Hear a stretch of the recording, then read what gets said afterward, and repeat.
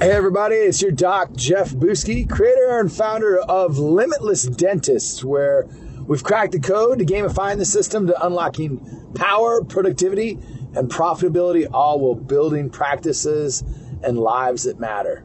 Welcome to Jumpstart with Jeff. Today's topic is this. What's up, everybody? Happy Tuesday afternoon. Up here, just dropping off our daughter at a little afternoon volleyball practice. And so I was thinking I had a little time to reflect here. I'm going to head in a little bit, but I wanted just to add something on my mind, wanted to share with you guys. And in regards to looking at really kind of what all is happening in our country, I had opportunity to sit and watch some of the clips and excerpts from Elon Musk's and the BBC interview the other day. And if you haven't had an opportunity to watch that or watch any of the clips on that with Elon Musk and the BBC interviewer, go back and just have an opportunity to watch some of that. And it's pretty amazing because it really just shows how one-dimensional the journalists are today and how one-dimensional the thinking is. And when you start to examine that, you start to see how jaded the worldview is. And the worldview is looking at it from some of these journalistic standpoints and some of the power plays that are happening in our society today. It's along the lines of thinking that if we say something enough and over and over and over again, that it just becomes true, or that it just becomes part of what is known and accepted. And that's part of what happens with a worldview. Like, what is a worldview? Well, a worldview revolves a lot of times around ethics. It revolves around looking at sometimes religion. It revolves around science. And so you have all these different key components, but it's the way in which we see and view the world. And for each one of us, that's different. And when I went back and I was watching part of this interview, it was amazing to me because the journalist, I want to say his name was Clayton in the interview, was looking at, what's up, guys? Was looking at asking Musk and leading with questions along there from the perspective of utilizing buzzwords and sensationalizing everything. And what was awesome was the journalists nowadays are really acting from the perspective that they don't expect any type of pushback. This is from the old way, or the old way of regime with our news and our media and everything else. And they expect to come in as the authority. And when you've got somebody who is smart and witty sitting on the other side of that is really in an interview having a dialogue, they're not used to that. And you could see in this interview how it just tripped up the individual from the BBC, because when he brought up and was talking to Musk about, well, there's been a significant rise in hatred on Twitter. And Musk kind of gently just said, well, can you explain where you've seen that? Have you seen that in your feed? And yes, I've seen that in my feed, said the reporter or the journalist. And he said, great. Can you show me one example of that? And the reporter just couldn't, or the journalist could not cite one single example. And then when asked further about it, he said, well, I haven't really paid attention to the feed over the last couple of weeks. So wait a second. That means that you're lying, because you've said that it's showing up more in your feed, but that now all of a sudden you can't answer really to that because you haven't been paying attention to the feed over the last couple of weeks.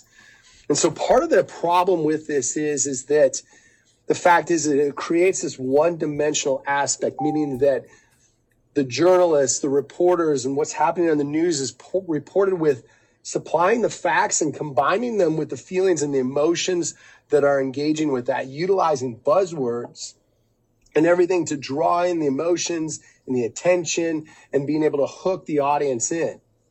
And part of that is wanting to create a new worldview, which means, like, listen, my glasses are clear. Well, they're a little smudgy right now, but they're clear. The worldview is asking you to take the glasses and put on a different colored, rose-red colored glasses. So therefore, everything in the world looks rosy to you. Or maybe it's a set of green glasses. And you start to look at seeing the world differently. And that's what part of the agenda is, because let's face it, there's a lot of things that are happening right now with politics coming up, with elections coming up. There's so much power that's up for grabs that it is very important for us to start to really examine and question the validity of where things come from. And when I sit there and start to think about this, I was glad to see Musk, whether you agree with him, whether you like him or not, that doesn't matter, but just be able to put some things back and put the ball back in the reporter or the journalist court and ask them a question. And when you start to look at that, you start to see the fact that, over time, our worldview also impacts our self-view. And what does that look like? Well, our self-view really comes from how we were brought up, how we were raised. And that comes a lot of times from our parents, our coaches, our teachers. If we look at maybe our pastors or priests in church, everything that would molded us in our growing up. And that starts to give us our rules that we operate by, our laws that we live by, our ideology that we start to put into play that forms the way that we choose to conduct ourselves with our actions. And so what you start to see is, in some cases, the worldview will collide with our self-view. And the reality is, too, is we're wanting to see, and what a lot of the play is to look at mashing that so your self-view then gets adopted to the new worldview that they want you to see. And so what I start to look at is, okay, I got to ask myself, what's happening here? And we've talked about this just a little bit before. And it's looking at meshing or melding those facts in with the feelings to hook you. But nobody's really going back and checking, are the facts really accurate? And when Elon Musk put it back to him, asking to show one single form of hatred in the feed, could not come up with that. So what we start to see is utilization of buzzwords and things like that. We're really not necessarily looking at all the facts and the detail. And is this really true? And so we're really just being hooked in by emotions. That becomes very dangerous, because being hooked in by emotions and making emotional decisions without backing it up with logic, that's how most of the decisions are made nowadays. And we justify them making them with logic. But how does this come into play, and why is this important for you and I? It's important for you and I because if we really don't like the way that the world is going, how do we consider transforming it? And how can we consider transforming it? And I believe it comes down to a very simple process and formula. I truly believe that if we take the time to actually not be one-dimensional, we separate out and start to separate out the facts, and we can start to really identify and get honest with the facts. And then we pull out and extrapolate the feelings that are associated with that. Now we've got an amazing time to really start to look at what is the results that are being driven by this. And so, what's up, Kieran? How you doing, brother? And so when we look at that and we start to look at the results that are being driven by this, now we can start to see, are the results that are being driven, do I like those current results? And what is the behavior or the stories that are being told in order for those results to be orchestrated or created? That's powerful. And so when we start to get real with ourselves on that, now we can start to see transformation. So think about it from this perspective, right? If we can start to get real with the facts and you start to question things in your own life, like let's get real about our own health and our own fitness. Where are we at with our body? Is our body a fine-tuned machine? Is it weaponized? Or are you going to get out of breath and possibly trip over your shoelaces running out to the mailbox trying to get the mail? Where are you at? Do you have a bunch of extra weight around the midsection? Do you have trouble going outside and playing with your kids or playing with your grandkids? Are you able to functionally do the things that you want to do? And that's just getting real with yourself. What type of food and fuel are you supplying into your body? Are you putting in supplements? Are you taking sedatives? Are you taking things to numb out? What are you actually putting into your body? And getting very real with that from that perspective. Let's look at getting real with where I'm at from the perspective of, hey, where am I at in my marriage?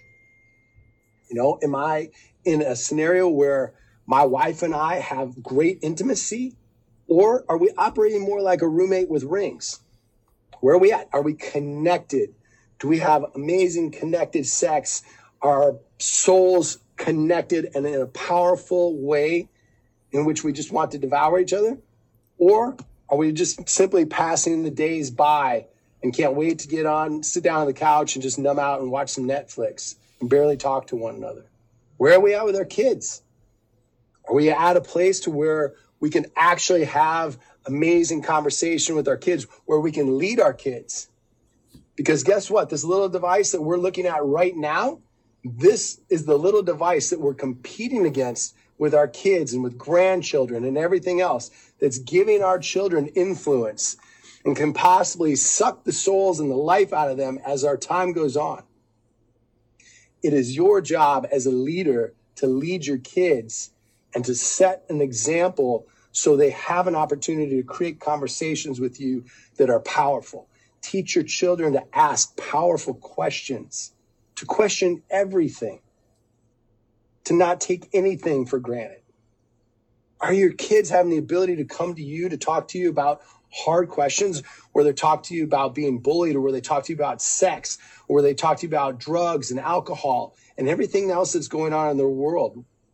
Or are they learning this from their best friend that's at the same age, that has the same exact or very little experience? Who are they coming to? What type of relationship are you there with? Are you connected with them? Are you showing up and being present? Or is that lacking? Just getting real with the facts and looking at that. Where are you at in your spiritual connection? Do you believe in God? Do you believe in a higher source? Or do you not? How is that working for you in your life? Where are you at in your dental practice or your business? Is it operating at maximum capacity? Are you really, really putting everything into it? Are you overworking it? Are you underworking it? Do you know your numbers? Do you not know your numbers? Are you making decisions based on how it feels? Or are you looking at the metrics to make good, hard decisions on where to double down, where to put the time in? When's the time to hire people? When's the time to fire people? Do you have a team that actually has a culture? Or do you have a team that's toxic? Those are all questions to get real with. Once you can do that, you can start to answer the second part, extrapolate out, separate out the feelings for each one of those. And then look at, okay, what is the results that this is giving? And then simply asking yourself the question, do I like these results? If the answer is yes, amazing. Double down, go all in, put it down, double that up, make that happen at a greater, faster rate.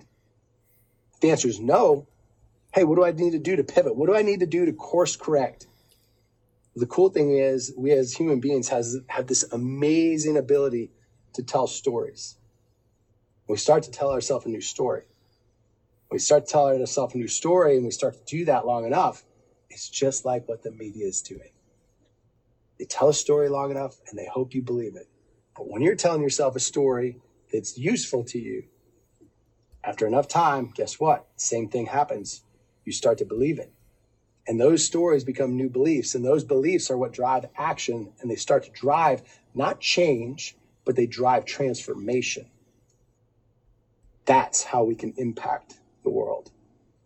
When you start to look at it from that perspective and you start to see, how do we start to, as a society, change and transform what's happening? It starts simply with one person, one man or one woman who's taking the desire to transform themselves, to lead themselves, then lead their family.